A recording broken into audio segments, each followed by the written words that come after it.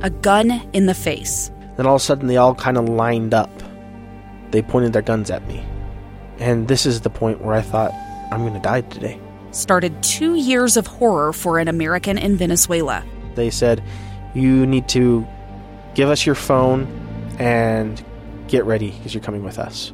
I'm Becky Bruce, and I spent a year researching and piecing together Josh and Tammy Holt's story about their ordeal in a notorious prison. That's when everything started to turn bad.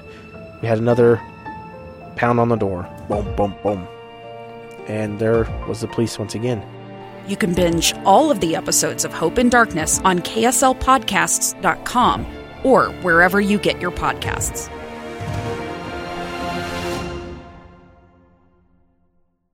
This is a special presentation of the Project Recovery Podcast. We would kneel together and he'd pray his prayer and I'd pray mine. So this 6 months that I went back to jail turned into the turning point of my life. The role of faith in recovery. Here are the hosts of the Project Recovery Podcast, Casey Scott and Dr. Matt Woolley, on KSL News Radio 102.7 FM and 1160 AM.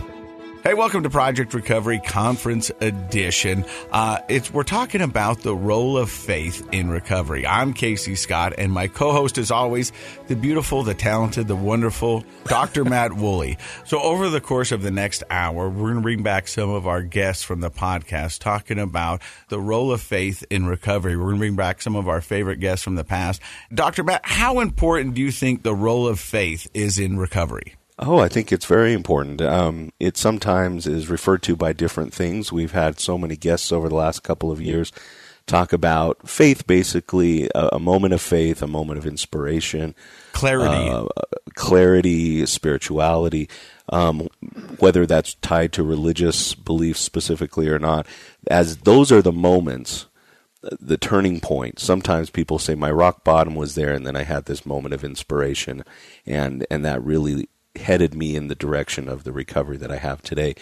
And so I'm excited for this opportunity to kind of slow down and hone in on, try to highlight one consistent area of recovery that we've found on our show with our guests and just with people that we know, of course, in our regular life. And maybe just to set the stage a little bit for our listeners, the reason we're referring to this as a conference edition, a faith-based edition, is because here in the state of Utah, the Church of Jesus Christ of Latter-day Saints is prominent, of course, and twice a year they have a worldwide conference where leaders of the church get together and discuss elements of faith. And this being a podcast where, surprisingly, it wasn't our intention, but surprisingly we've had, or maybe to some people not surprisingly, we've had a lot of people come on, whether they're religious or not, and share moments of faith and inspiration. And so I feel like it's a pivotal point in many of the stories of recovery, and one of the elements that keeps people in recovery is that connection to a higher power, a feeling of inspiration and spirituality. But I think we need to address the elephant in the room, that this can't be the only thing you do for your recovery. You can't pray a disease away. I mean, that's not how this works. At least for me, it's not how it works. I think it's an important part of recovery, but you've got to have other things as well. So we brought in a guy today. His name is Todd Sylvester. He's a counselor at Wasatch Recovery. He's also a life coach, but he's got an amazing story of recovery. As of today, he's celebrating 32 years of sobriety. And he says one of the most instrumental things in his recovery was your faith, was your aha moment. And tell me a little bit about that, Todd. Yeah, so again, I wasn't raised LDS or religious by any stretch, but it was one of those moments where I reached out to a higher power, to God, and I got a response. But I think we should probably talk about the experience you had. You'll be able to hear his whole story if you go to our podcast page and download the podcast with Todd Sylvester. But you said after years of partying, you were living in a house that you called the dirty house. You said the outsides matched your insides because you felt dirty inside. Yeah. You were actually driving home, contemplating suicide, but for some reason decided to go to the local university where all your buddies hang out. And at this table, there was two missionary girls who sat next to you. And you said, by your own words, over the course of the school year, you gave them nothing but problems. Yeah. Yeah, I was not nice to these two girls. And this particular day that you're referring to, I'm going home to end my life. And I overhear these two girls talking about fasting and prayer. And for some reason, the word fasting just hit me so hard. I thought, what is that? I honestly didn't know what it was. And so I asked these two girls as they got up to go to their class, hey, what is that? And they thought I was like going to mock them. And I'm like, no, I'm serious. Like, what is that? And they go on to explain what this is. And as they get done explaining it to it, I said, well, in my point, I'm going, what's the point? And they said, if you want help from God.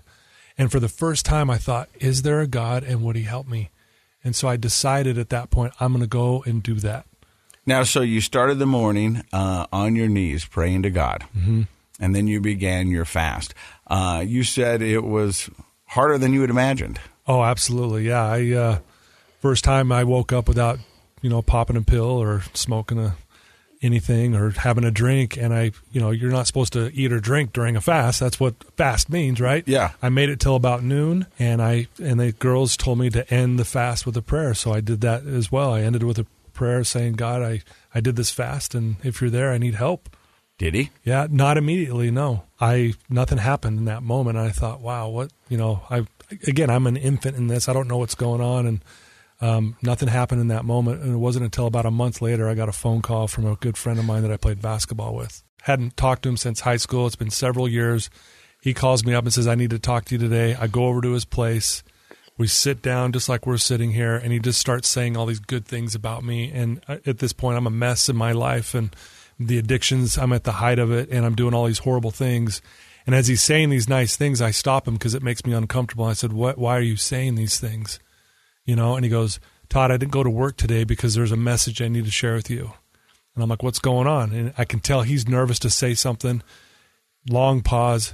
Takes a deep breath, and he just says, hey, the Lord came to me last night and says, we need you on our side today. And when that happened, I knew that was an answer to the fast and prayer. That's an answer. Yeah. So throughout this episode, we're going to be talking about the role of faith in recovery. We're going to bring back some of our favorite guests from the past and talk about their aha moments. We're going to talk about it with Dr. Matt and Todd. You're listening to Project Recovery right here on KSL.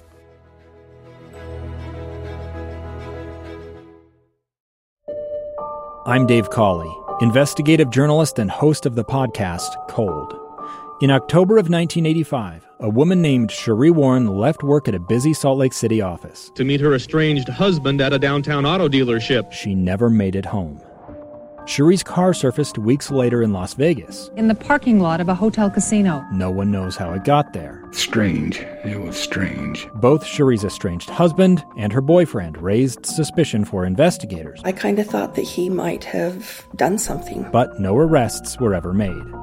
In Cold Season 3, we dig into double lives, make new connections in the case, and examine the difficulty raised by reasonable doubt. We want answers just as much as anyone else. They have creeps like that now too, so nothing's changed. That's the new Cold Season 3, The Search for Cherie, now available anywhere you get your podcasts.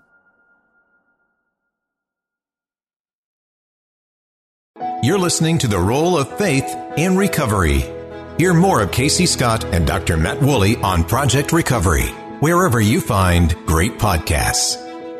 Hey, welcome back to Project Recovery Conference Edition. Today we're talking about the role of faith in recovery. What does that mean? That means myself, Casey Scott, and Dr. Matt Woolley, and our guest, Todd Sylvester, today are going to talk about some of our past guests when they had their moments of clarity, when they had their spiritual enlightenment, whatever they found to help them get on the road to recovery. My first question is to Dr. Matt. Dr. Matt, how important do you think faith is when it comes to recovery? Well, faith or moments of clarity, spirituality, inspiration are a common theme over the last several years of our show in interviewing people, individuals who maybe are religious or have no religious experience in their life have expressed that moment of faith, that moment of inspiration is the catalyst to change for them. And it's a powerful moment. I think sometimes we try to think our way through problems and we use rational thinking, which is very helpful.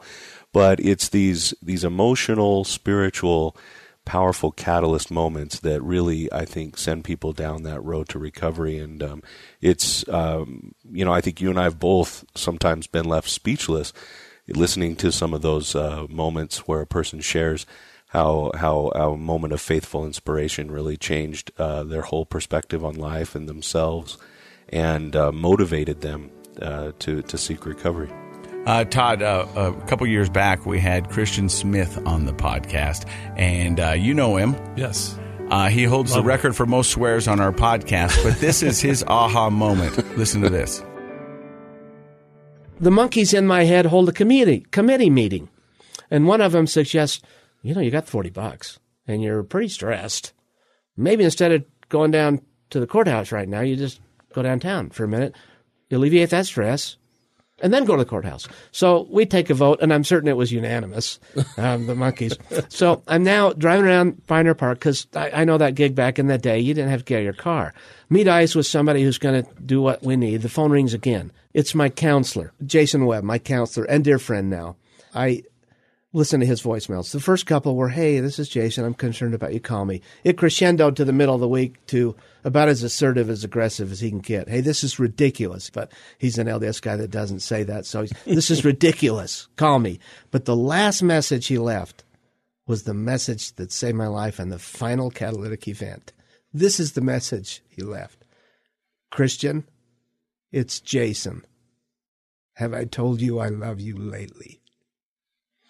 That message gave me enough courage to pick up the phone and say, I'm not in a good place.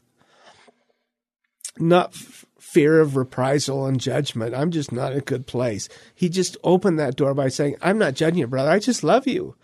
And so I called him and I went back for 30 more days, and that was February 4th, 2010. During that time, my brain lights went on where I figured out it never worked for me. That was supposed to be $40 in an hour or so, turned into 10 days. And I had looked back and looked back and looked back. Not one time did it ever work. And so my brain light went on and said, maybe you ought to just figure a different way, brother. And I made a commitment that day. I'm not doing it anymore. I married a woman who's a strong personality. I got 4 kids. Now we got 5.5 grandkids. I got a lot of stress in my life. But I made the commitment. I'm not picking up. So we communicate better. Kelly, I say stuff like, Kelly, did you purposely try to offend me with what you just said? And she goes, no, what are you talking about? We don't mind read anymore. We spend more quality time. I'm more open, honest. The gifts of recovery for me have been, I thought this God I knew as a kid loved me contingent upon my doing all the things all the time. Right. And if I wasn't, then out of the pool. Smith, get the hell out of the pool. You're out of the pool. When the God I understand now that was given to me through recovery and 12 steps in AA, the God I know now says this. And the light bulb went on some years early into recovery when I'm still not sure about it. A guy says, Smith, you got this problem with God. You have 4 kids. Is there anything your kids could do to stop you from loving them? And I thought, no. He said, you sure? And so I thought, well, I've raised 4 teenagers, and Sarah is a pain in the butt. But no, there's nothing. I'm familiar with frustration and disappointment, but nothing they could do to stop me from loving them. No. And then he said the magic words. Do you think God could feel that way about God's kids? And I'm going, holy cow. That feels like that might be true. And if it is true, I could have a relationship with that God. You mean you're just going to love me because I'm your kid, not because I do or don't do anything? Unconditional. Unconditional love. First time I felt it. You know, Todd, the thing about that clip is the 3 simple words, I love you, meant the world to Christian. What are your takes on that? You know, there's a beautiful scripture that goes along with that. 1 John 4:8, it says, he that loveth not knoweth not God, for God is love. And just hearing those things, I mean, it's like what we're yearning for, especially when we're in addiction. We feel like no one loves us. We don't even love ourselves. And so to hear those powerful words, I mean, there's power in a word, right? And so him hearing that, I mean, I had the chills just hearing how he described that. And I think it's, you know, that's a very powerful thing. I think that's when we feel God in our lives, is when we feel love. Now, you work as a counselor at a recovery center here in Utah, and I'm sure you sit down with people all the time that say, I'm not going to do 12-step because I don't believe in God. I don't do this, and I don't do that. What do you say to somebody who's not ready to hear a message? You know, I mean, how do you get through to them? Oh, I love this question. I get it all the time. What I say to them, I read in a book a line that just changed my life. God doesn't have love. God is love. So I always look at that person. Can we agree? Can we use the word love for a second? Mm-hmm. And they'll say, yeah. And I say, when my 4-year-old granddaughter walks into the room, guess what the whole room feels? They go, love. And I go, why? Because she's love. Okay, if she's love, that means you're love and so am I. How does love connect with love? You give away love. And I go, so in those moments, that's when you connect with your higher power, is when I do something nice for you. You do something nice for someone. You feel love, they felt love, or in other words, you just connected with God. And you're listening to Project Recovery, and throughout the rest of the program, once again, we're talking about the role of faith in recovery. You're listening to Project Recovery right here on KSL.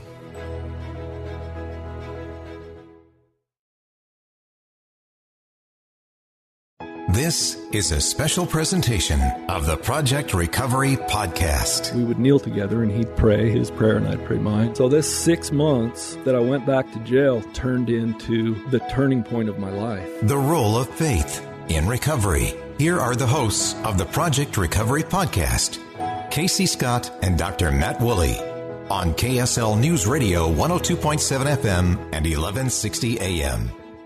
Welcome back to Project Recovery Conference Edition. Today we're talking about the role in faith in recovery. I'm Casey Scott. That is Dr. Matt Woolley. We're also having Todd Sylvester sit in with us, and he's kind of going some of our past guests and kind of where their faith began and got them on their road to recovery. Now, Dr. Matt, we're going to talk about an old-time friend, Dr. Rod Gardner. And do you remember Rod Gardner? Love Rod. Love Rod. Really, really powerful story. He was a dentist, an oral surgeon, I believe, and found himself in a bad way. Well, you know, it's interesting, and I think Rod's story is one of those that sort of clued us into the fact that we're seeing this pattern over and over again in our guests of people having these powerful spiritual moments at a point in life where you and I usually refer to it as rock bottom. They're about as low as they can get. And Rod's story, just to kind of refresh everyone or to set it up for people who haven't heard it yet, Rod was an esteemed member of his community, small town in northern Utah. He's a dentist that everyone goes and sees and works with, and he's a very personable guy, but because of his addiction to opioids, he started breaking the law. He started stealing and writing false prescriptions, and eventually, lost his license and committed federal crimes. So this isn't just, slap your wrist and you have to take a break from work, but he lost everything and ended up in federal prison. And this is where we hear from Rod. We were in 23-hour lockdown for 2 months. So you ate in your cell, everything. You get to come out for 1 hour to take a shower. If somebody did something wrong in the tier, you didn't get a break. You could be in your cell for 3, 4, 5 days at a time. Wow. And I'm down there with nothing to deal with my anxiety, so it's through the roof. I'm not sleeping. I can't even explain how bad it is. Anyone who's gone to prison and survives it and comes out and is anywhere near a contributing member of society, I've just had a ton of respect for them. I've been bouncing off the bottom for a long time. They've excommunicated me from the church. And I just remember laying in this cell back in Cache County thinking, sometimes when you're in a really bad situation, you can think of one good thing. It's like, okay, I'm going to focus on that one good thing. There was nothing. And they brought the razors in one night, and they count the razors, when they bring them in and take them out. And I took one of them, and I busted it up, and I got the blade out of it and flushed all the plastic down the toilet, stuck it in the bottom of my shoe, and I didn't see any way out. I wasn't a member of the church anymore, so God didn't I was alone. And going back to prison terrified me, and I knew that's where I was going. And I'd take my towel and wrap it around my head to block out the light and the noise, and I'd just lay on my bunk, and I remember just laying there trying to say a prayer, and I'd get a little ways into it, and I just couldn't even pray. I was so wound up, but after weeks of trying, I finally started to find some peace. I was in the cell with about 30 guys. It's like triple bunks, and the jail commander decided to offer me a job in the kitchen. So they pulled me out of there and they put me in a cell with 5 other guys. And I was starting to meditate, and forced meditation really works. It's hard now that I'm out in life, but it's amazing what you can do when your back's against the wall. And I started to find peace in meditation and prayer, and that's all I wanted to do. And when I got in this cell with these other 5 guys, I had this longing to kneel down and pray. But I didn't know how it was going to go over, But one night I decided, okay, the lights go dim. They never go dark in jail. They got to be able to watch you. So the lights go dim, and I kneel down and say a prayer. And I just kept doing that every morning and every night for a while. And I don't know how long it was, but one night I kneel down and I start to pray, and I feel my bunk move next to me. And I look out the corner of my eye, and this other inmate's kneeling next to me. And I remember thanking God that I was there. I remember being so full of gratitude that I was there. And before I finished my prayer, he hopped up and got back in his bed. But the next day he grabs me, he's all, "Hey, Doc, I knelt down by you last night, but I don't know how to pray. Will you teach me how to pray?" And so I go back to my missionary days, and I teach him the steps of prayer, and then he and I start praying together every night, Not out loud, but we would kneel together, and he'd pray his prayer, and I'd pray mine, and eventually another guy joined us. So this 6 months that I went back to jail turned into the turning point of my life. And my sponsor told me all along that one day, if you get through this, you will look at all this horrible stuff as the greatest blessing of your life. And that's what it became. That is such an emotional story. Dr. Matt, I got chills just re-listening to that. I think the power of prayer is amazing. Dr. Matt, over the 3 years that we have done this podcast, we have probably had a dozen or so people who said that was the first time that they ever really prayed. And I think there's something to that they have tried everything else. And so they says, what do I have to lose? So I'm going to get down on bended knee. I'm going to look towards the heaven, and I'm going to ask for help. I think there is a real power in prayer. Would you agree, Dr. Matt? Oh, for sure. We've had a lot of great stories about people talking about whether they were trained as a child to know how to pray, or they had never been trained how to pray, that in a moment I would throw in the word humility. Often a person I know feels like they're at their rock bottom, and they're reaching out for that connection, and prayer is a way that people have always, tried to make that connection to a higher power. And the thing I noticed that's one of the common factors for people, whether it's Rod's story or our guest today, Todd's story, is the humility in asking for help. When you bent down on your knees to pray to God in that closet in the dirty house, what were you hoping for? I was hoping for an answer to my suffering. I wanted the suffering to stop. And before that, had you ever prayed before? No.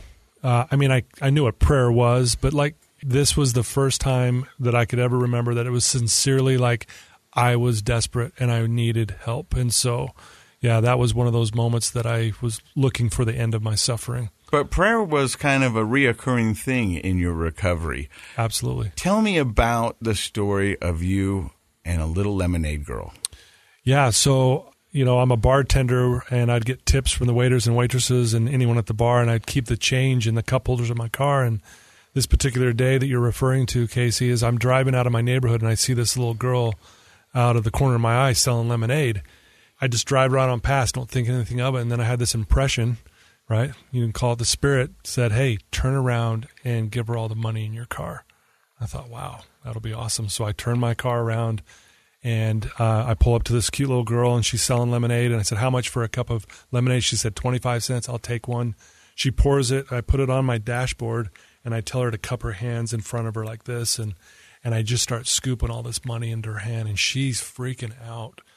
And, her reaction's tattooed on my brain. And I'm still, it takes me 10 scoops to get all this money to her. And the last scoop she throws on the table.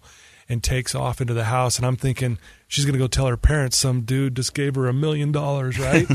And as I pull away, I start to cry like I've never cried before in my entire life. Because for the first time I could ever remember, I actually made someone's day. Because, in addiction, we become the most selfish people on the planet. Master manipulators. Absolutely. Doing whatever we can to feed our addict. And I cried. It was one of those soul-cleansing cries. And as I was crying in that moment, I felt like I mattered. I loved who I was. I wanted to be clean and sober. I wanted to do the right thing. And that was the beginning of me changing my life. And listening to that impression was everything. And it is amazing. I gave all my money to this girl, and I got my life back. But you not only did it that one time, you did it a couple other times. Yeah, I did it for every Saturday for the next 2.5 months. And so, and every time I'd pull up, she would just be like, oh my gosh, here's the guy again, right? Like she was like looking at me like, how much money's going to give me today? And I just keep doing this. So after that, you decide, hey, I'm going to give this church thing a shot. Yeah. And you find yourself in the back row of the LDS church. Yep. I'm back there and thinking I'll stay for a few minutes, but I look on the other side of the chapel, and there's that little lemonade girl with her mom, and she sees me and recognizes me and starts waving and telling her mom, there's the guy right there, And so I end up staying for the entire service. And as they start to walk over towards me, my heart's pounding.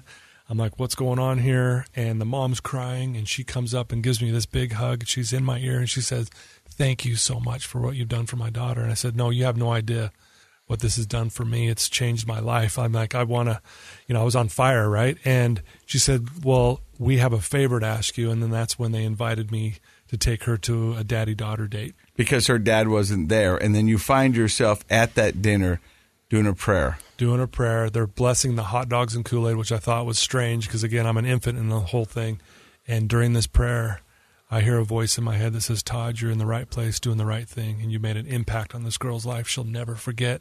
And I lose it. And it was in that moment that I knew I was done. We're talking about the power of prayer. We're also talking about the role of faith in recovery. And that's pretty amazing to have that kind of reaction. Let me ask you now, do you pray all the time? Yeah. I try to pray every day. I'm sure I miss a few days, but yeah, I've always utilized prayer in my recovery for the last 30 years. Now, Dr. Matt, you're also into meditation. Some would say that meditation is kind of like praying. Do you agree? I would say it's kind of like praying. Sure. I think, it's a moment of stillness and introspection and calmness. But I would say prayer is a little different in the sense that, prayer is an act of humility. And if there's one thing that a person is not, usually when they're in their active addiction, it's not humble.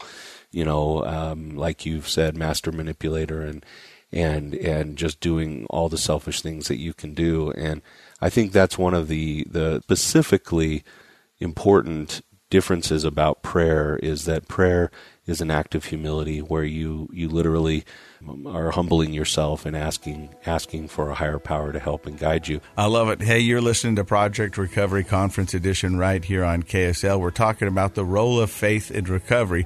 Coming up, we've got more. We'll listen to Rob Eastman's story right here on KSL.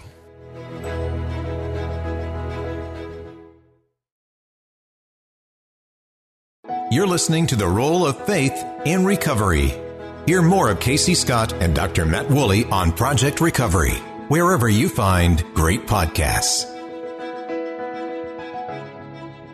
Welcome back to Project Recovery Conference Edition. Today we're talking about the role of faith in recovery. I am Casey Scott. My co-host is Dr. Matt Woolley. We're joined by Todd Sylvester, and we're kind of going over some of the past guests and their aha moments. Now, Todd, the thing about addiction is it makes you do things you normally wouldn't do. People say, why would you do that? Right. And the reality is that the addict brain is taken over, and it's doing what it needs to get what it wants. Mm-hmm. We find ourselves listening to Rob Eastman right now. He just found out he was a father. He's in the delivering room, and all he can think about is doing drugs in the bathroom. But it all comes to light when he asks for help. Listen to this. And anytime I felt anxiety, I would have to get high, right? So I'm in the delivery room, in the bathroom, trying to shoot up. I can't find the vein, and I hear everything's getting closer to being born, and then I finally get it, and I walked out as they were pulling my daughter out. They got her breathing and they wrapped her up, and I'm holding her for a second, and my family wants me to come out. And so I went out there long enough to show my family. And then I went back in, I gave her to my wife, and I went to my drug dealer's house. It got to the point where I couldn't go to work. So my job was to stay home and take care of the baby while my wife, who just had a baby, had to go to work. And that turned into me taking the diaper and food money and going buying dope. That thought process keeps coming through my head about suicide. Like, if I accidentally overdose, that's not a suicide. So I went out and I put 8 balloons in a spoon, drew it up, and that's enough to kill this entire room and probably 3 more down the street. And in my head, the worst thing happened. I woke up the next day. Whoa. I'm sitting there thinking, like, man, I can't even kill myself right. And my dad came around and sat across from me and handed me a piece of paper. And he said, read it. And I was like, what is it? He's like, just read it. And I started reading it, and it was my obituary. All I had was my car, and I went and sat down, and I slept in my car down by Pioneer Park for about 3 days. And my ego was still so big at that point that I wasn't going to be homeless. And the only way I could see my daughter is if I had supervised visitation, which gave me an in to get into my parents' house to get a gun. So I went up, kissed my daughter, went to the bathroom when really I went in and snuck in and got a gun, and gave my mom a hug, gave my dad a hug. And so I went up above the Bountiful Temple. There's some benches up there that overlook the temple on the mountain above it. I knelt down and I put the gun in my mouth and I started pulling the trigger, and these visions of my mom and my daughter popped into my head. And my mom, she's a pretty religious lady, and she loved God so much, and I absolutely hated him. And I'm like, you know what I'm going to do? I'm going to pray to her God so that when he doesn't answer my prayer, that when she dies, she can go look him in his face and say, you failed me. So I knelt down and I said a little prayer. I said, I don't know anything about a still small voice. I'm going to need something a little bit louder than that. And if I open my eyes and I don't get a sign, I'm going to pull the trigger. And right as I went to open my eyes, this is August 31st, 2009, a firework display went off above the temple. And I was sitting there like, is this the freaking sign? And shortly after that, I heard a voice that said, is that loud enough? And I don't know if that was in my subconscious or if I actually heard it or what, but I was paralyzed. And I laid there bawling for about 25 minutes and I couldn't move. Got up, drove down to my parents' house, told them what had happened. I drove myself straight to LDS Hospital, checked into detox, and went to Renaissance Ranch. And as of today, he's 13 years sober. That's a powerful story talking about faith and recovery. Dr. Matt, I remember listening to that the first time and thinking, wow, maybe that's how God works. He asked and he got it. But that's not always how it works, right? No, it isn't. You know, I was listening to that again, still trying to think of what holiday it is on August 10th, you know, where you'd have fireworks going off. I thought the same thing. And that's what makes it even more mystical, is maybe it was just somebody doing random fireworks, but it was a message, and it meant the world to him, and it set him on his road to recovery. It did, and I guess my thought is, and I love Rob, and I really appreciate all that he does for everyone, and I love that there are people like Rob that have those stories to tell because they really are inspirational.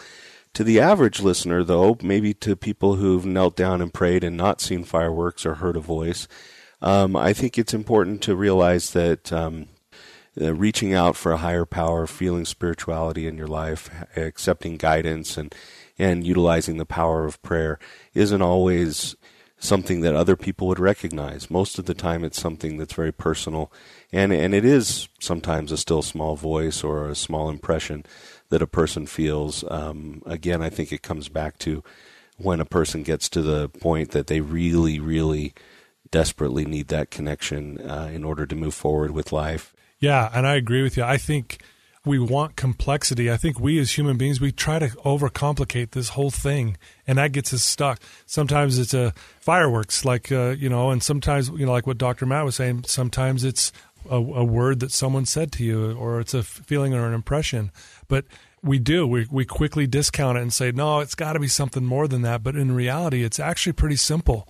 But yet we want to overcomplicate it and then discount, oh, well, the fireworks, that was a fluke. But actually, no, look what it did. Like, look how long he's been clean now. He's doing amazing.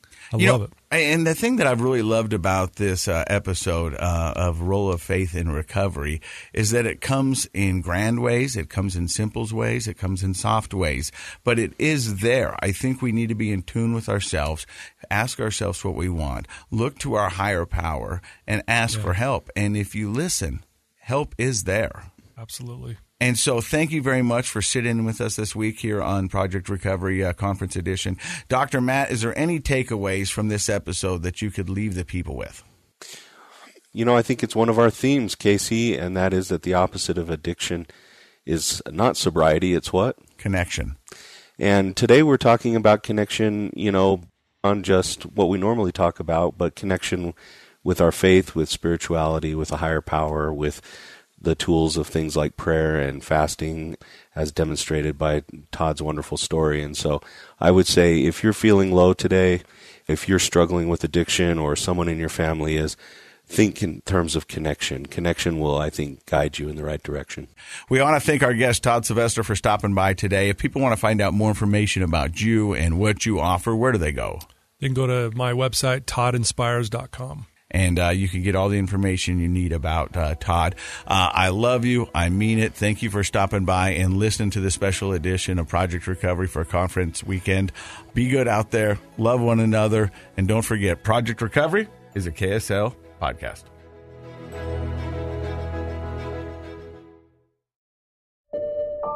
I'm Dave Cawley, investigative journalist and host of the podcast Cold. Don't miss Cold's new Season 3, where I look into the unsolved disappearance of Sheree Warren, a woman last seen leaving her job at a Salt Lake City office in 1985. Police cast suspicion on Sheree's estranged husband and boyfriend, but never made any arrests or recovered Sheree's remains. Find Cold Season 3, The Search for Sheree, anywhere you get your podcasts.